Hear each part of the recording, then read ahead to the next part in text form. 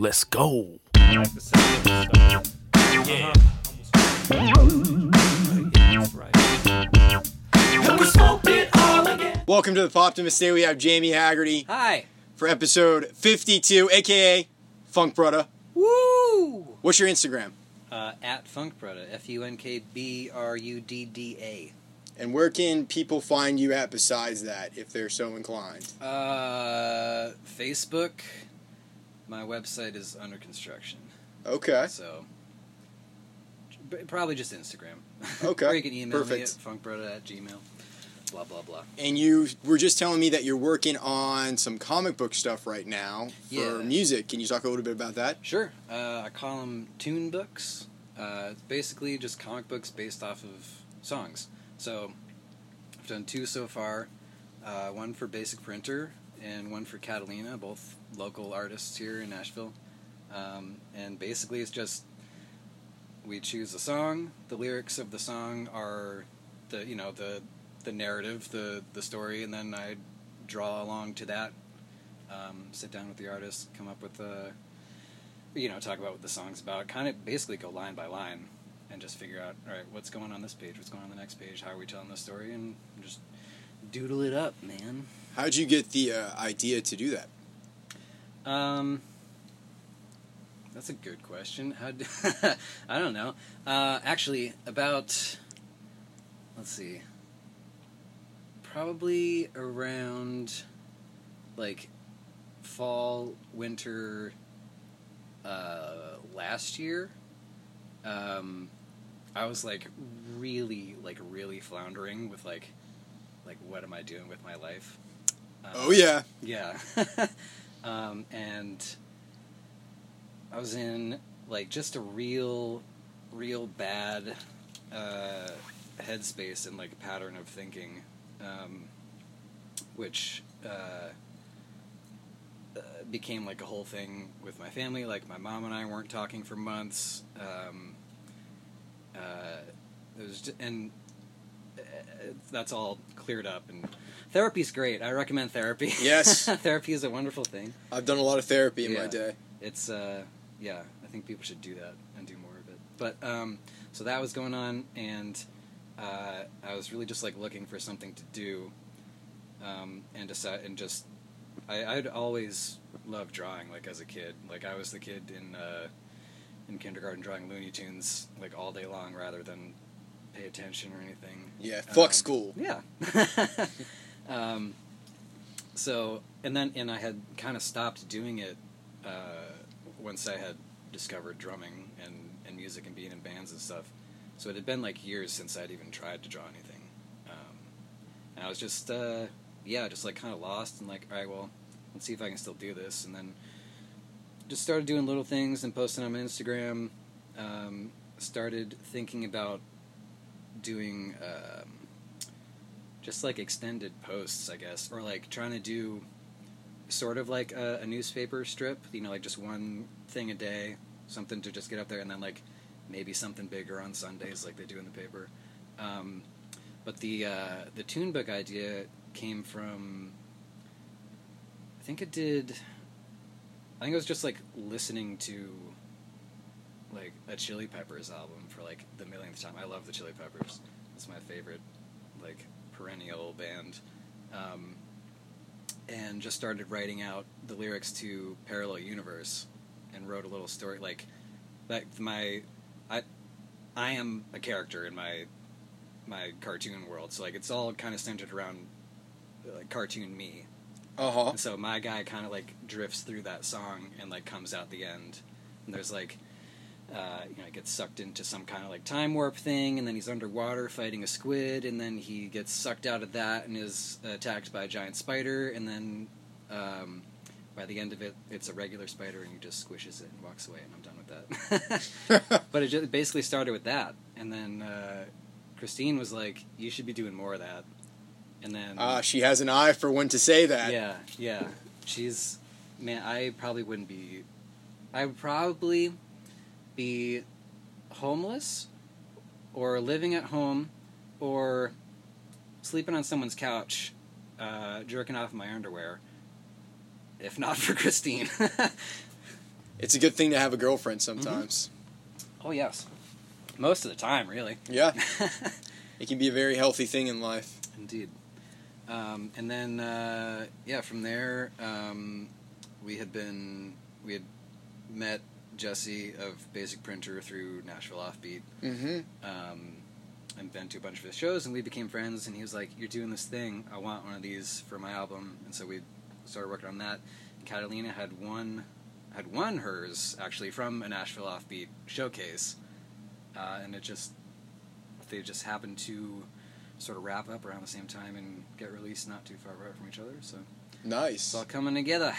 Yeah. Well, if people want to have their songs put in comic book form, they can reach out to you. Call me, yeah.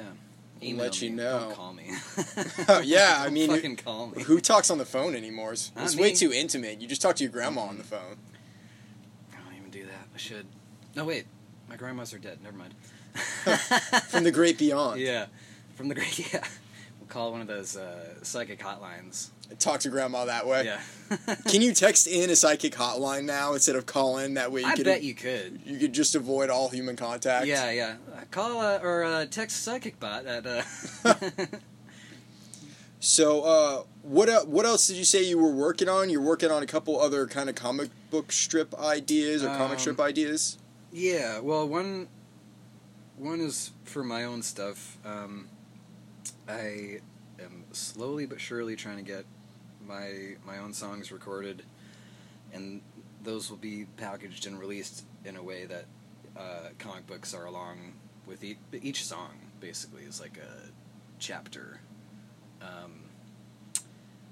and I can't go into much detail about that. Because Sure. I Yeah. haven't- No. No, just because there are no details yet. Yeah. Okay. So this is I like the just know I seed want of the to do it. idea. You're Yeah, trying to get it to express itself. Yeah, but basically what I've done with the other two bands, I want to do for my thing for probably like an album's worth of songs, but it'll probably be split into like 3 or 4 chunks to Nice. be manageable and affordable. So you first started on drums. That's your 1st instrument. Yeah, when I was 14. And was it the Chili Peppers, the first band that got you kind of into it? No, actually, and I'm kind of embarrassed to admit, but like, this was just the age we grew up in. It was Blink-182. I wanted to be Travis Barker. Like, Absolutely, so bad. everybody wanted to be Travis Barker. I don't want to be him now. I read in like one of those like drum magazine things that was like featuring him or whatever that like he plays so hard they have to bolt his shit down. It's like, you can tap a snare drum and it's loud as fuck, Uh-huh. Can we, cursing is fine? Yeah, yeah, fuck yeah. Curse away, please. I hadn't realized, I don't know, I feel like you should ask as a guest. Yeah, I definitely got into drumming just because, excuse me, he was easily the most talented part of, like, instrumentalist of that For sure. For sure, just That's going why they wild. brought him in. Yeah. So that's where that started, and then... Sorry, I keep burping. It's this gosh darned Miller High Life. Yeah, I know. Future sponsor of the podcast. Yeah. Miller High Life. Send us a case. Send us a keg. Send us 2 kegs. We'll just keep upping the... Keep up in the ante. Just send the whole bar. Fill Yeah. it. Bring a staff. Well, we could actually do a bar down here if you You really could. look at this place. You could. There's already a mirrored thing, like on the backdrop, so you can make sure people aren't stealing while your back is turned. Oh, is that why they have mirrors in bars? Actually, I think it's because it's harder to be a dick to the bartender if you can see yourself being a dick. Interesting. Wow. So that seems like 1800 psychology. If it works. If it works, it works. If the shoe fits. Yeah. Wear that shoe. You can't, unless you're a vampire, then you can just... I think you can steal all you want. You can steal all you want. You can be as big of a dick as you want to the bartender. Yeah. You can't see shit. There's a real vampire problem in Nashville. There's a huge vampire problem that they're not talking about. Yeah. Well, give us the information, Nashville Metro PD. They don't want to, dude. It's like in Bright. This is some kind of conspiracy. Did you ever see that on Netflix? Right? Yeah. Yeah, that stupid movie With Will Smith? where I guess it was an allegory for racism. I think it was, yeah. Yeah, it's totally what it was. Yeah, except it was like speciesism. Yes. But it felt uncomfortable because Will Smith is black and the main character, but the alien is the one facing the discrimination. It was an orc. Yeah, it was a fairy it was tale. An orc, wasn't it? Yeah, it was it was supposed to be like a pseudo fairy tale. I mean, I watched it, but I liked it. I thought it was fun. Yeah. I don't. Yeah, I can't like. I've stopped going to movies with like the intent that I'm gonna come out of there like gaining something. It's just like, all right, let's go have fun for an hour. Yeah, totally. Like, yeah. I think the last movie that I was hyped to see in the theater was probably The Hateful Eight. I didn't see that. The Quentin Tarantino movie. Yeah. That was pretty good. I saw that in the theater. And he has a new movie coming out this year. Have you heard about it? What's it called? It's called Once Upon a Time in Hollywood. Leonardo DiCaprio is supposed to be playing this aging TV star that was in like 50s Western TV shows, and his career is completely on the back burner. And Brad Pitt, I think it's Brad Pitt, plays his stunt double. And they are in Hollywood in 1969, I believe, and the backdrop is the Charles Manson murders. Oh. So it's a very Tarantino-esque Gonna be some movie. blood, I'll bet you. Yeah, there's gonna be a lot of blood. But yeah, there's what do you like, think? Do we need like a pint or a quart? I always love how cartoony his movies are. Because I feel like all the violence is super cartoony in every one of his movies. It's just like over the top violence to the point where you're like, that's not even real. Yeah. Right. I think Family Guy summed it up pretty great when they did like a parody episode or something in the style of Tarantino. Or I did not know this exists. Maybe it was one of those like 3-part, like one segment was Tarantino, but like Peter does the voiceover and it's like, in our story, something like, our story is set in whatever time period Quentin Tarantino grew up in, because it has that like 1970s, whatever that era is, yeah. It's like whatever that shit's from. That's where we are now. That's hilarious. That's so good. So, what were some of your influences as a comic book guy? Like, or is there anything in particular that you got for the first time and it just changed your life? Calvin and Hobbes for sure. Calvin and Hobbes. I mean, I think everybody would agree that's like that was the top shit. Bill Watterson, is it Watterson or Watterson? I think it's Watterson. But definitely like a hero in this realm for me. He was kind of the first newspaper comic strip guy to be like, all right, I'm not just going to it's not just going to be like the same 3 boxes or whatever for the weekdays. It's not going to be the same like 5 to 7 boxes on the Sunday strip. Give me the space. I'm going to make art here. And he has all these like, all the Sunday ones are like beautifully watercolored and like, these awesome landscapes and just a kid and his stuffed tiger like roaming through the woods and playing and imagining and it's so fucking funny too, and it maintains like the innocence and like the troublemaking and the nature of a 6-year-old boy. The sense of imagination. But but that it also he makes or like does make like really poignant points. Like there's several like classic ones like I think there's one where it's just like it's one panel and Calvin and Hobbes are standing next to each other looking down at a tree stump and there's like maybe some garbage strewn about and he says something like, I think the surest sign of intelligent life in the universe is that none of it has tried to contact us. That's interesting. Yeah. Well, I do think about that sometimes with aliens and all that shit. Do you believe in aliens? Or other intelligent life in the universe? I just think it can't possibly... Like, there's too much. How can it just be us? Yeah. And also, maybe it could just be us now, but who knows what was and what will be. And that's true. There's a vast limitlessness to what we don't understand. Oh, yeah. It's like we don't understand. We're babies. Yeah, we're babies as a species. Mm-hmm. Like, looking back throughout all of history, I'm a firm believer that things are the best that they've ever been for everybody in the world right now, even though there's a lot of bad shit that's still happening. Overall, it's pretty good.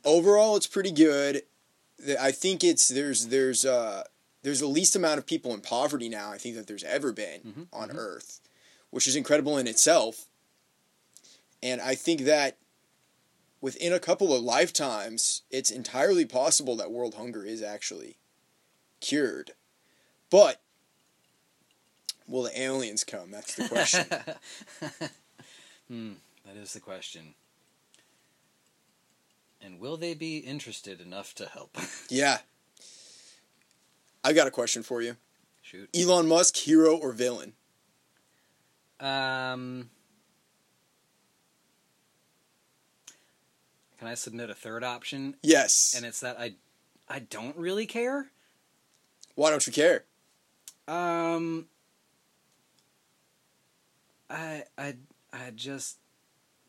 think it's great he's doing all these crazy things and like pushing stuff forward, and that's cool. But none of it's gotten to me yet. Yeah. No, I'm joking, but I don't know. He's just a dude doing his shit. I think he's on a grand scale, of course. I think he's a super villain. Yeah. I think he's evil, dude. I mean, that'd be a great plot twist.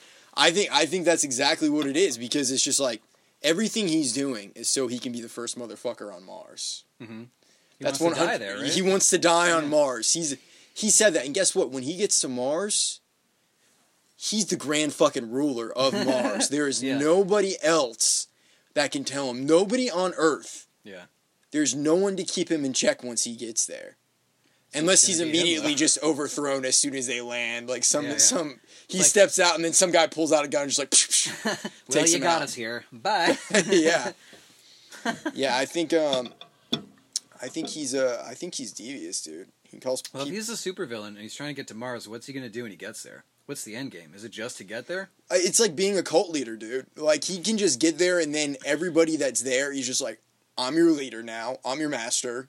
He's gonna give me all your wives. Yeah. He's gonna bring all his friends' wives. Yeah, he's gonna bring all these people over, and every single one of the women is gonna be exactly Elon Musk's type.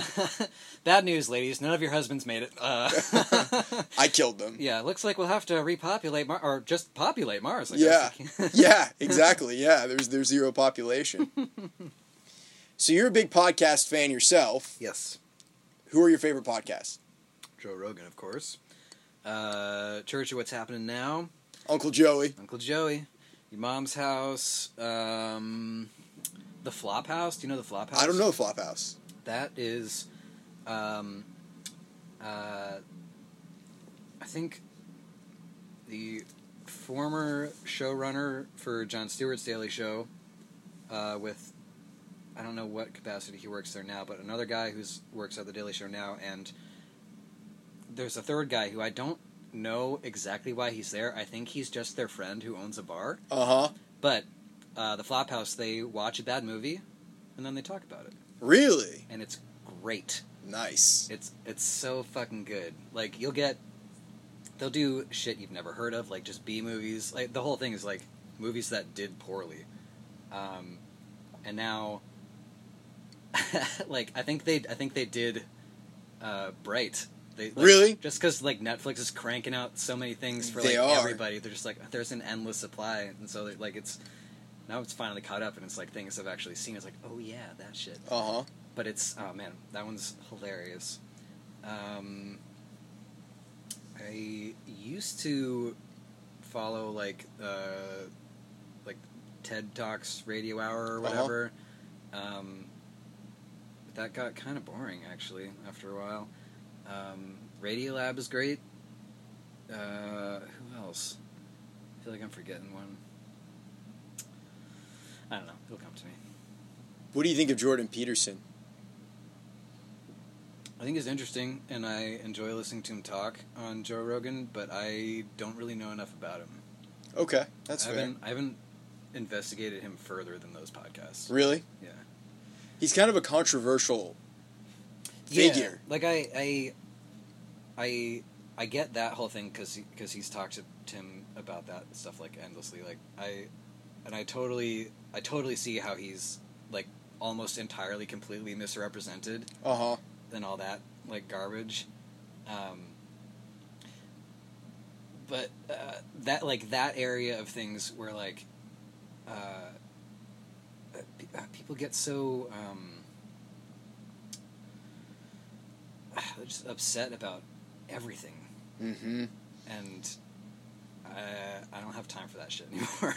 Yeah. You know? Well, I think I really started making an active effort. You know, I changed a lot of things in my life last year, and I used to be, in some ways, a pretty angry person. I felt like it never really showed. Mm-hmm. It was just like this silent, toxic anger that I was always choking on, just waiting for it to come out. And really, I think me wanting to change really came from seeing that in so many other people on the internet. Mm-hmm. You know, it made me, it makes me, and it still does, really upset to see when people are mean to each other online. For really just without... so stupid, too. It is. Like, you don't know who you're talking to, and you don't know who's talking to you, necessarily, on the internet. Mm-hmm. So, like, and it's all shit you would never say to someone's face. No. Without that, you know, without this face-to-face, yes. like, there's, like, that... communicating online is not how we should be communicating. No. Yeah, there's something that gets lost in translation. Yeah. And it adds an extra layer. I think that really fucks us up. Yeah. We're not used to having that much. There's no consequences to saying exactly, calling someone a name on the internet. That's what I'm trying to say. Yeah, there's no consequences because it's like before maybe you would see someone cry in person. And that would upset you and be like, oh, I hurt that person. Or maybe you would get punched in the face. Yeah.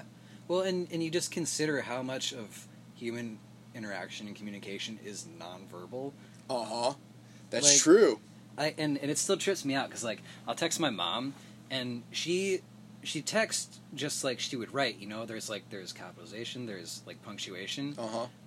But... And tell me if you agree or disagree, but like for me, if somebody puts a period after every sentence in a text, I feel like they're being like short with me. Like, no, I don't want to do that. Let's do this instead. This is how we're going to do it. Where it's just like, where really they would say like, no, I don't really want to do that. Like, why don't we go do this thing? But like with the periods, let it flow like, without punctuation. Yeah. There's something about it like, where it's just like, and then I'll pick up the phone and be like, are you mad at me right now? It's like, no, I'm just trying to like we're going to dinner. It's like, okay, but that text. That's another unspoken thing. Yeah, There's. I feel like for millennials, there's all this, since we've had this technology for so long, and I think we're going to see this as time goes on, that we have a specific form of communicating. Mm-hmm. Like, and it's going to change, I think, for every generation. So for us, it might be that flow of not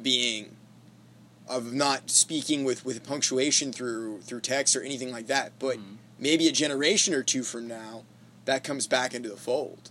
Yeah. Or it goes like the way Joe Rogan says, where emojis are the new hieroglyphics and words are obsolete. Dude, that's fucking true, yeah. Emojis are the new hieroglyphics. It kind of is, yeah. My friend Micah showed me this video, and I can't remember what it was, but it told this story all through emojis. And it was just explaining the cycle of life, and it was actually really moving. That's crazy. Yeah. That's so funny. Huh. Things are changing, dude. Oh, I remember the other podcast I like is Ari Shafir's. Dude, I fucking love Ari Shafir. Yeah. He's awesome. Yeah, he's great. Have you watched his show, This Is Not Happening? Mm-hmm. Have you seen any of that? Yeah. I like that, too. I don't know, what all... He got, like, kicked... Or I guess he just, like, left, right? He left, yeah. He went to Thailand. He went to Thailand. Malaysia and stuff. Yeah. That's pretty cool. He went on a walkabout. He's got that fuck you money. He does. Someday. Someday, yeah. Have you ever left the country? Does Bermuda count? Yeah, I mean, it's not in America. Then technically, yes, but just barely. Yeah. Just the one time. Yeah, I'd like to. I just, money is A bitch. real... Yes, indeed. Sure is. I would really like to go visit Alaska. I mean, that's still America, but it's pretty much like its own country. Yeah. Almost Russia. It's almost Russia. Yeah, that's true. You can see it right over the water. Yeah. Welcome, comrade. Dude, I heard that there was something with like a Russian fighter jet and a U.S. fighter jet. They like were flying past each other, some drill or some exercise or some shit like that, and some shit went down. Really? Yeah. When was this? This was like 6 months ago or some shit. Where was it? Over by Alaska. Oh. Yeah. I hope we don't go to war with Russia. Yeah, I hope not either. I hope we don't go to war with anybody. Yeah, we don't need any more of those, right? No. We're pretty good on wars. I think we've done enough. We could probably try something new. What we should do is we should drop a whole bunch of mushrooms over in the Middle East. I remember that special. Planes of crop dusters or chronic smoke. Yeah. That's all we need. Yeah. Plus, everybody will be chilled out. Mm-hmm. They'll just want to eat pizza. You ever do mushrooms? Fuck yeah, I've done mushrooms. Have you ever done mushrooms? Yeah. What do you think of Recently. mushrooms? Huh? What do you think of them? You like them? Yeah, they're pretty great. They can be scary. They can. I don't think I've ever gotten scary on them. But the first time I did them was the 4th of July in Boston. And we were hanging out in a buddy's apartment, and I was the only one who did them. I made tea, and my buddy brought out his like 2-foot high kid toy drum set and gave me some paintbrushes, and that was like the most fun I've ever had in my life. But the part where I almost freaked out was we hopped on the train to go to the park to see the fireworks. Yep. And about halfway there, I realized there's a lot of fucking people on this train, and so I got off. My friends did not. What freaks you out about seeing all those people? There's just too many of them. Way too many. All in a tiny train car. And it happened, everything was cool until I realized that it wasn't just us anymore. Mm-hmm. And so I just got off and I went home, and then they found me. They went to this is how great my friends at the time were. They I left, nobody knew where I was. They came to find me, but they got ice cream first. They brought you the ice cream? No, they got ice cream first. Oh, shit. And then they came home and be like, maybe he's here, I don't know. That's a very Boston story. Yeah, I guess it is. Hey, it's over here, fucking kid, over here. Dude, I remember I took a couple mushrooms a couple of years ago. So this was not the first time I did them, but this was the time that I did them the most. I went to Exit Inn and I saw a Halloween show. Oh, God. It was this band. Yeah, it was fucked up, bro. Sounds fucking terrifying.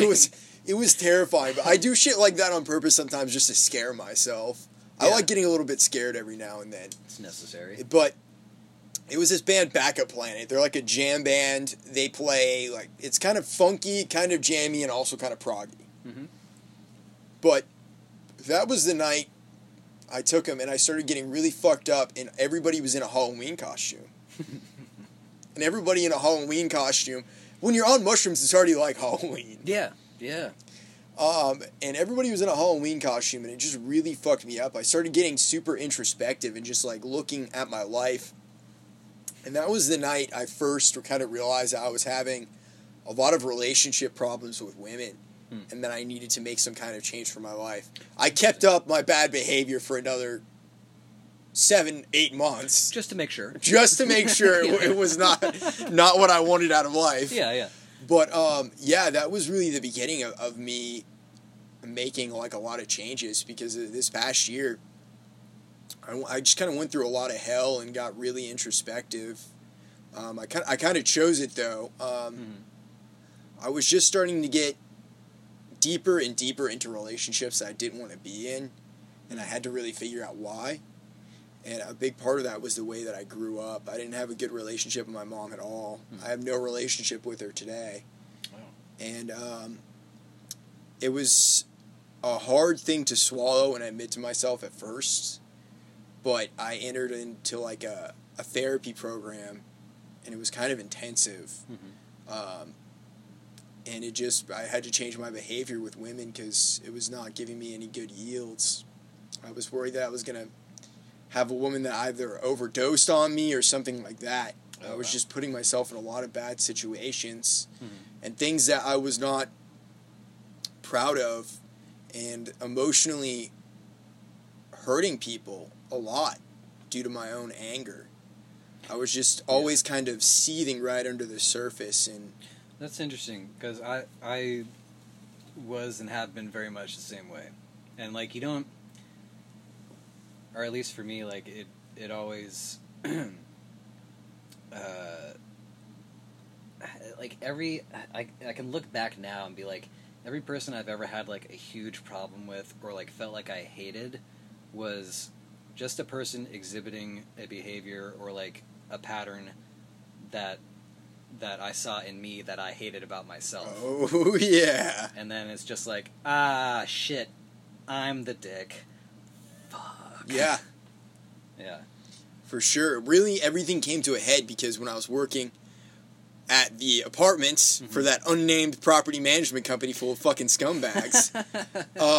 Where I may or may not still live. Yes. Allegedly. I really hated them a lot, and I realized everything that they possessed that was bad about them was also something that I possessed that was bad about me. Yeah. So I was in this super toxic situation. It was a company entirely run by women, so that added to a lot of my shit just with my mom and my issues with women. Yeah, it was never anything like I had trouble taking orders from women or anything like that. The opposite, you know, I was cool with all of that. But it was just this constant sneakiness and manipulativeness that I had in myself and that they had in them. And so everything that I hated about them the most, it was exactly that. It was all things that I hated really about myself. Right. And they were just letting it run amok and not giving a fuck. And it was in me, and I would see it start to come out. Yeah. Because they were basically just using me as like a thug. You know, they were using me to do all their dirty work. And they encouraged a lot of my bad behavior. It was a very toxic, horrible environment for me. Yeah.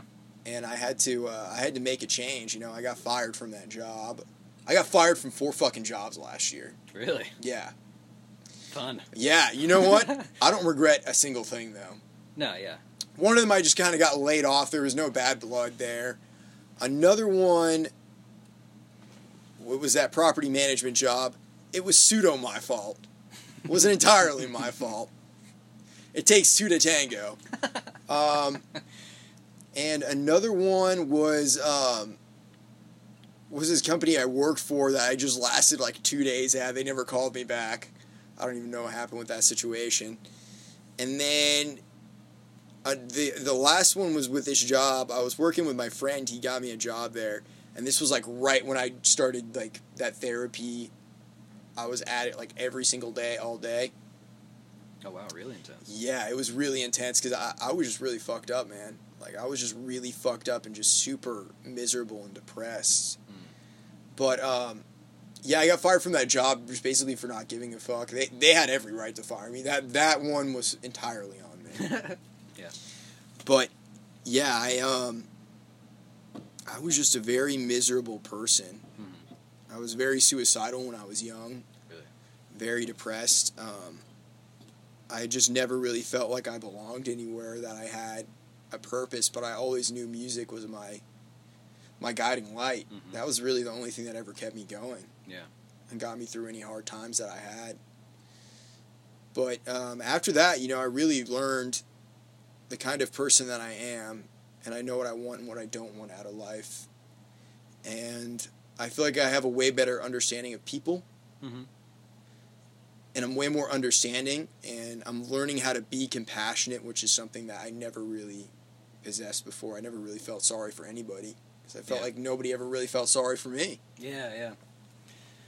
That's that's more of that along the same lines of, finding your own problems in other people kind of thing. Like, why should I help this dude? They're not helping me out. Yeah. It's that same way of thinking that just like ruins you from the inside. Yeah. Yeah. It decays you from the inside. It's like poison. Man, there were so many nights, or I would come home from work, and just like start smoking weed and just like not do anything for weeks, for months. Oh, dude. And just like stew in my own negative bullshit soup. And it is, and the more it stews, the worse it tastes. That's true. Until, I don't know. I don't know what the metaphor is, but until you pull yourself out of the soup. Yeah. Yeah. It's hard. It's really hard. A kick. For sure, yeah. I think it can be at any number of things, too, that kick. I had several gut punches last year. And those kind of kept me in check. And it can be a person, it can be a life event, it can really be anything. It can be something as small as just seeing like an old lady cross the street and someone help her or something like that. And then you just feel your humanity come back for a second. Or maybe it's just like that for me. No, yeah. No, I feel you. Yeah, just a little... once you can get out of that, like, shit headspace, you do, like... Not that you're necessarily, like, looking for it, but you start noticing more just, like, the little, like, good things. And you appreciate them. And it's like, oh, yeah, alright. Today's fine. Let's just, keep it moving. Everything's cool. Like...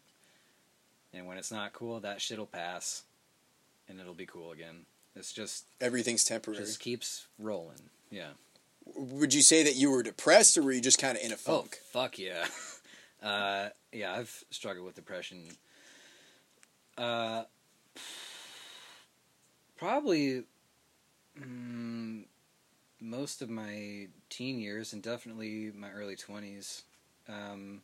Probably didn't really realize what it was until I was a bit older. And oddly enough, like, once you slap a name on something, it's like, oh, now we can figure out what to do about it. Yes, for sure. Which is, like, super interesting. But, like Voldemort, dude. Kinda, yeah. Yeah. He who must be named. Yeah, exactly. Yeah. But, like, my shit took, like, a real dark turn initially when my parents told my sister and I they were getting divorced. And, like, I wasn't a kid. I was, like, 22, 23. But, like, that just, like, shattered my world, and I, like, didn't understand anything for so long. And, which led to the whole thing, like, a year ago with my mom. Like,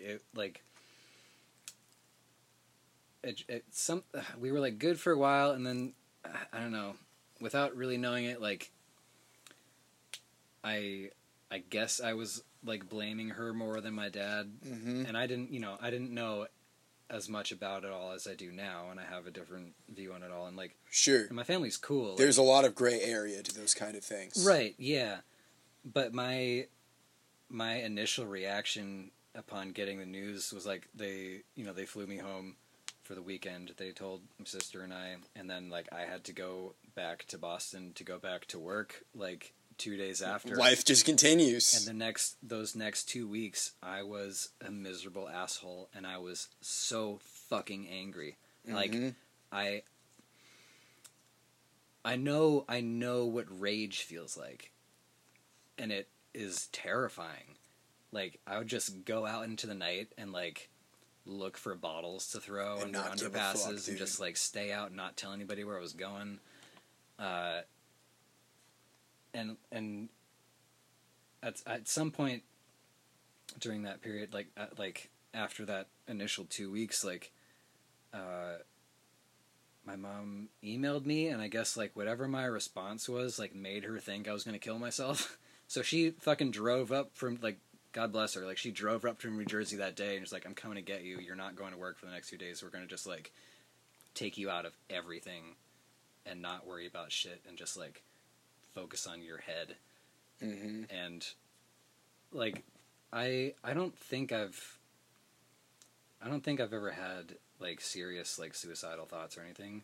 I've always been, like, interested in my own mortality and what that means, but I never really considered, like, ending it. But at that point, if she hadn't come when she did, like, another week or two, maybe. Mm-hmm. I don't know. I'm glad I didn't get to find out. Yeah. But, yeah, that started me back on the therapy train, and, like, oh man, it's just so good to just get some impartial ears on your shit and be like, someone who can just listen. Yeah, or someone who can just, like, say something, and, like, maybe you've heard it 1,000 times, but it's coming from this, like, pseudo stranger, and so it seems like, and that, you know, maybe they'll just phrase it in such a way that you haven't, thank you, that you hadn't thought of, and be like, oh, like, of course, and why the hell didn't I realize that, like, 3 months ago? And it's just because you're in the fog. You wouldn't be able to realize it in those moments. Absolutely. There's one thing that I've seen, or that I've experienced, which is there's power in saying it out loud. Oh, yeah. Because a lot of my depression or things that I dealt with, it was entirely due to me living in my own head. Mm-hmm. My own head, not talking about anything. I have this bad... We are the same. Yes. This bad habit where something might be bothering me and I don't even know to talk about it. Mm. And it was partially due to the way that I grew up. You know, that's my own baggage from my own relationship with my mother. But it was a real struggle for me to learn how to start sharing when something bothered me. Because I would just get mad. I would just get fucking mad, and I would storm off, or I would get silent. That was the one thing, the hallmark of every girlfriend I ever had. Mm. They would know I was angry when I wouldn't say shit, because usually I don't shut the fuck up. Yeah. Something's up. Yeah. Yeah. Let me ask you this, because I just saw an article, like, earlier this week. Like, were your parents strict when you were growing up? My mom was really strict. I would say my mom was really oppressive about really stupid things, like things that didn't matter. Excuse me. So it gave me a sense of never really liking or trusting authority.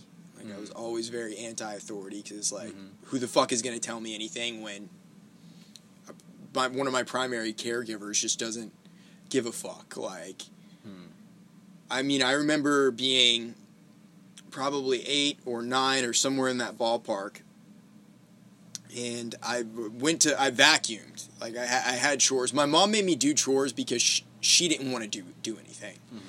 It wasn't like to teach me responsibility. My dad's thing was always like teaching us responsibility. He was very laid back, but he put his foot down when he needed to. He wasn't a strict guy. He's very loving. Mm-hmm.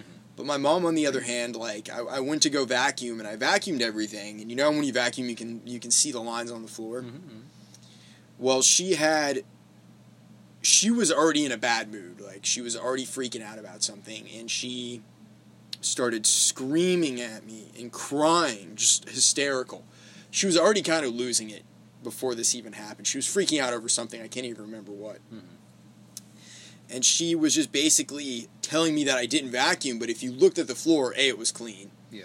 And B, there was all the lines from the vacuum on the carpet, so you could see it. But long story short, strict, but in a way that didn't really make sense. Okay. It was like authoritarian, but just claiming some kind of authority. Yeah. That there was some kind of, like, dictatorship, or that someone was in charge. The illusion of control. Yeah, yeah. So, what did the article say? It was about how Like overly strict parents,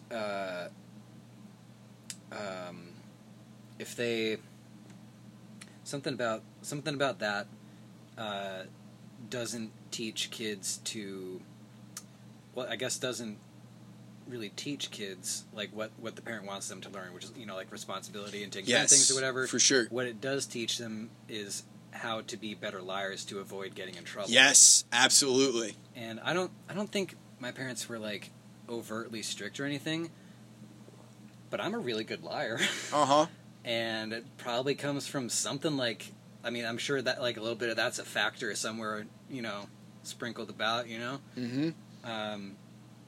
I would lie all the time as a kid because I didn't want to get in trouble. And I think one of the first like breakthroughs I had in therapy was, I dropped out of college my first time around after my third semester, and then had a miserable year off, and in that time was going to therapy. And like in the final session, like my parents were both there too. Initially had just been one-on-one with the therapist, and whatever we were talking about, it got to the point where I just like basically blurted out like, I just don't want to disappoint you and get you mad at me. And everybody's like, oh shit, you know, and like that was the big thing. It's like everything, you know, like that was, I guess, what was on my mind was like, don't fuck up because people will yell at you. Mm-hmm. And like, I was so fearful of disappointing them. Mm-hmm. How did they respond? I don't remember.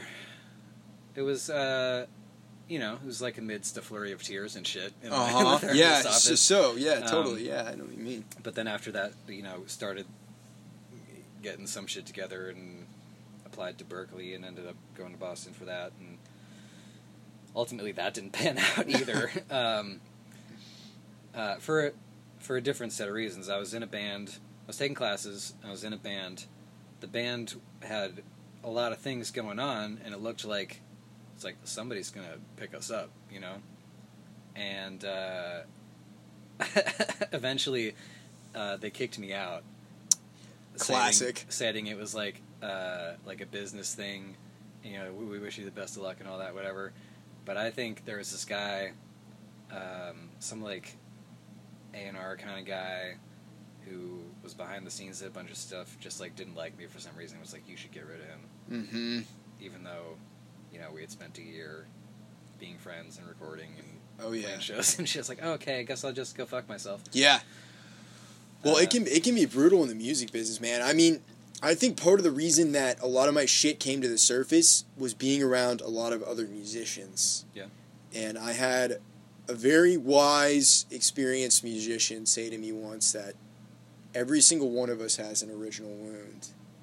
As an artist or as a creative type. There's a reason that we get into this form of expression.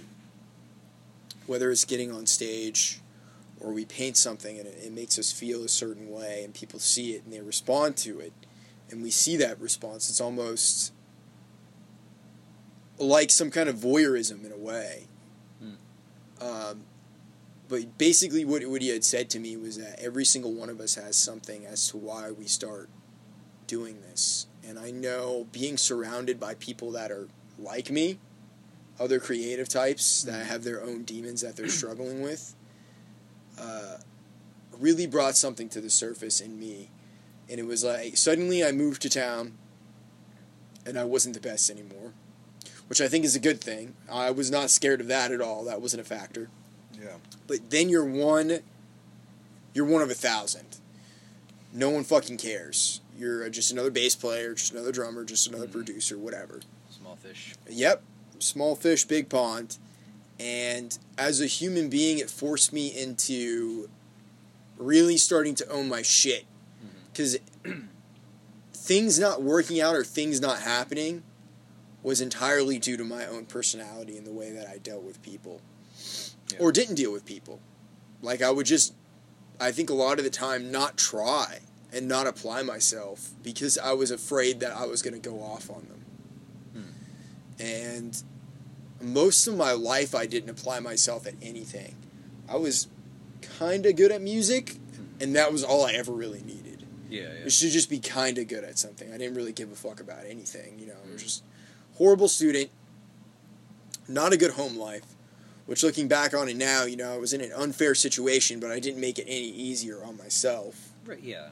I developed a lot of unhealthy habits that I carried into relationships, into the work world, into the music world, into various walks of life. Yeah. And there was just this toxic thing on me all the time. That wasn't who I really was, because every single one of us, I believe, have an essence about us, something that makes us unique, something that makes us different from one another. Because deep down, we're all the same, and deep down, we're also all different.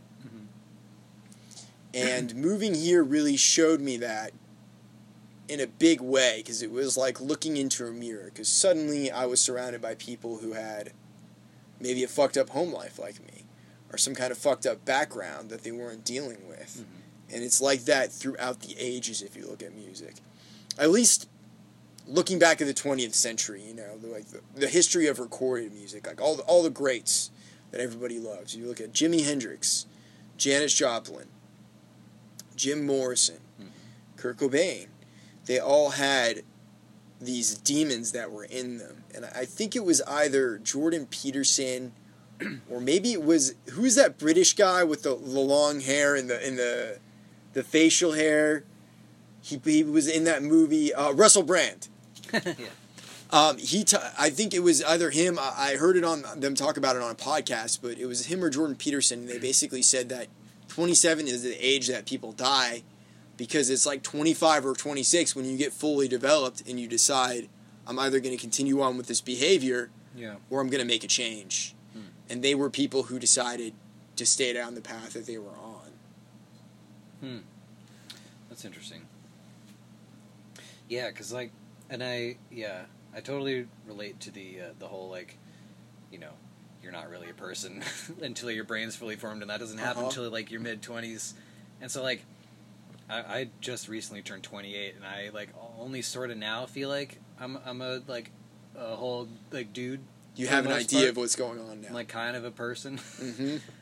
And, and, like, it's not that it relinquishes any responsibility for past actions or anything. Sure. But it does kind of give you, like, all right, well, I was, like, 23 and, like, kind of you had no fucking idea of what was going on. Like, still don't, but just a little bit more. Yeah. Yeah. You know how to carry yourself now. I think that's the difference. Yeah. And that was the difference for me, too. It was, like, learning really how to deal with people and learn what was really me versus what were unhealthy or toxic habits that I grew to survive in the environment that I was in.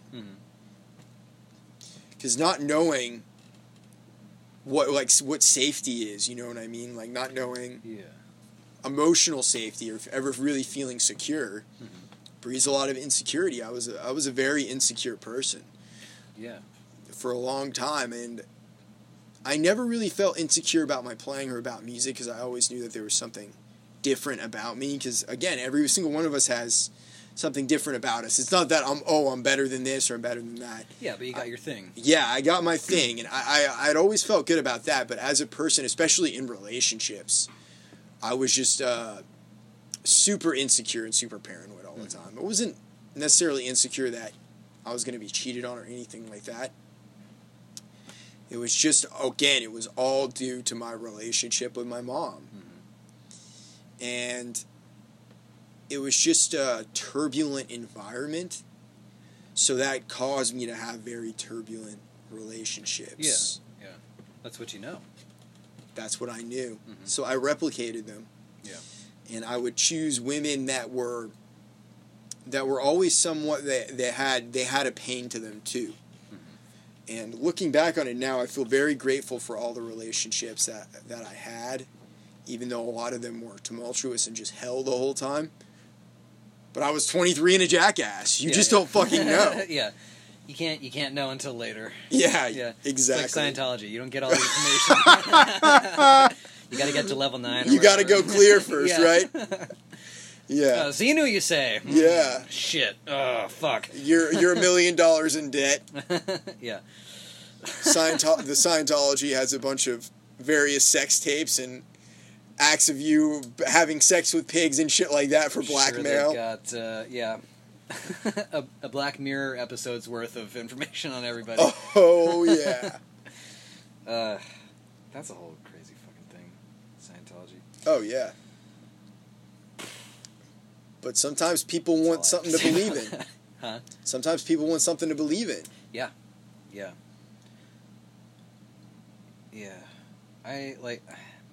That's something I used to struggle with. When I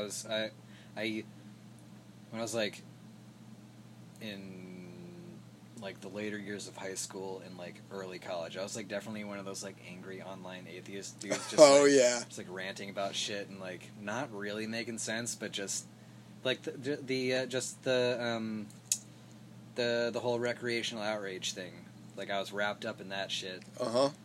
And eventually I was just like, what am I doing with, like, how many hours have I been doing this? Look at all this time I've wasted yelling into the abyss at nobody about nothing. Screaming into the abyss. No one gives a shit. About nothing. Right. Yeah. Yeah.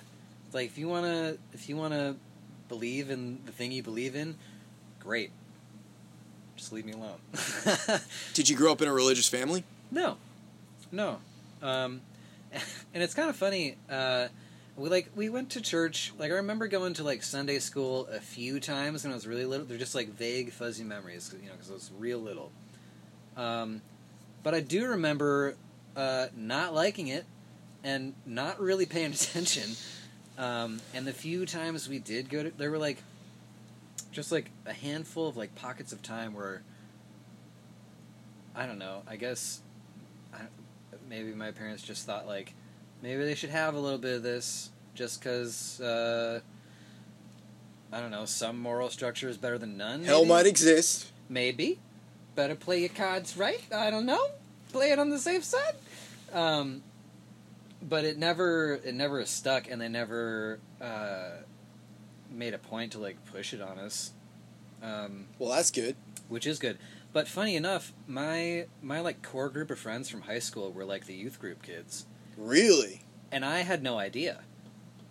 I didn't know, like, they would be like, I would be like, okay, so like, what are we doing tonight? It's like, well, we have youth group. I was like, what is that? Can I come? Like, like so you were just going to church like, as an atheist? No, I didn't. I wasn't invited. they had their, I mean, we would hang out every other day, but like, there was like always one day where like they had their thing. And I was like, I don't know, like, what are they doing? Were they normal kids? Were they like smoking weed and banging and shit like that? Some of them, yeah.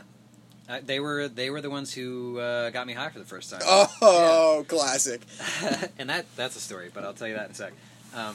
But funny enough, like before I realized that all my friends were like pretty religious and going to church every Sunday, Religulous came out. Bill Maher's movie. I vaguely fucking remember this. Basically, he travels around the world and just kind of like asks questions, but in his way. Oh, like, yeah. All centered on like he's very anti-religion in general, but just like going to talk to people and figure out what it's all about. But it ends. The ending of the movie is like this whole climax of like people believing the world is going to end, and like this whole montage of things. And I look over, and one of my friends is like just the nicest girl. She's one of my best friends in the world, and up until that point, I didn't know was very religious. And she's sitting there in the theater, like watching this all happen, like shaking, like she's legitimately freaked out. Like maybe like she's rethinking all of her shit. Oh, and I didn't shit. get it. I just like, is she cold? Like what's going on over there? I didn't understand until like a couple years later when my mom or my aunt was like, it's kind of funny that you made all your like youth group friends go see that movie. I'm like, what are you talking about? It's like you don't know that they're all like all your friends are the religious kids. I was like, I did not know that.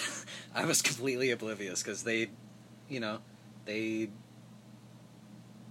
I don't know, I guess knew that wasn't for me and didn't try to put me into it or whatever, that's nice in itself. Yeah. And I realized online I was a huge dick about it without knowing, like, to them, like, the entire time. It's amazing any of them are still friends with me. They were all praying for you. I guess so, yeah. Maybe. But you know what? That's kind of nice. At the end of the day. Yeah, no, it's good. I mean, we're all still friends. Maybe it's going to keep you out of hell. You know, I'll light a candle tonight or something. I don't know. But that same group, the first time I got high, started at my buddy's house, already late into the night. It was like a summer night, and I arrive to see that one of them is taking a shit in the middle of the street. Just... How old were you? 19? No, 18. Because it was the summer... Yeah, it was the summer before going off to college. So I was 18. He's taking a dump on the road. We had a game we liked to play called Coning, where we would steal a bunch of traffic cones, and the way my buddy's neighborhood was laid out is like there's a road that leads into the development, and then there's a road perpendicular to it, so you can either go left or right. And we would set up cones like in a curve, so you would have to turn right. Okay, so people would come in, see like, oh, there must be something going on down there, blah blah, and they'd go that way. It was like a big loop, this neighborhood, so it didn't matter which way you went. So that we'd make them go right, and then further down the road, it was dark out, so the traffic light, the street lights are on, and in the, so there's like a light here and a light here, and in the dark area between them, we had set up another row of cones across the whole street. So they turn right, they get to this other row of cones down the way, and they're like, what the fuck? So they turn around, and by the time they've turned around, we've come out of the bushes and moved to the curved cones further in, so now they're blocked in between two sets of cones. So we had those cones, and rather than clean up my friend's shit, we just coned it off in the middle of the road and left for the entire night.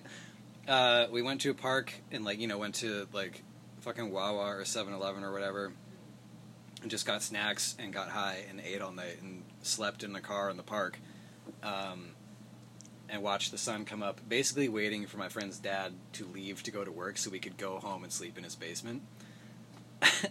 And at I don't know, maybe 5:30 or 6 in the morning, his dad calls him and he goes, we got the story from him, he's basically just like, hey bud, so it looks like there's a lot of dog shit or something in the road, there's cones around it, and my friend just goes, his perfect cover-up for this is, oh, yeah, we didn't do that. Oh, God. Great job, Chris. Way to cover it up. As if he didn't... He instantly knows these fucks are getting high and shitting in the road. Yeah, luckily he didn't care, apparently, because nobody faced repercussions, but... It was just harmless stupidity. Yeah, he's just like, okay, well, I'm going to work. I'll see you later today. And so we're just like, hey, we're scooting home. We just, slept in the basement for the rest of the day. It's just such... stupid, wonderful shit. Oh, yeah. Well, that's the perfect way to end this episode. Dude, thank you so much for coming on. Thank you for having me. This was a lot of fun. Absolutely, I appreciate it. Yeah. Thanks, man.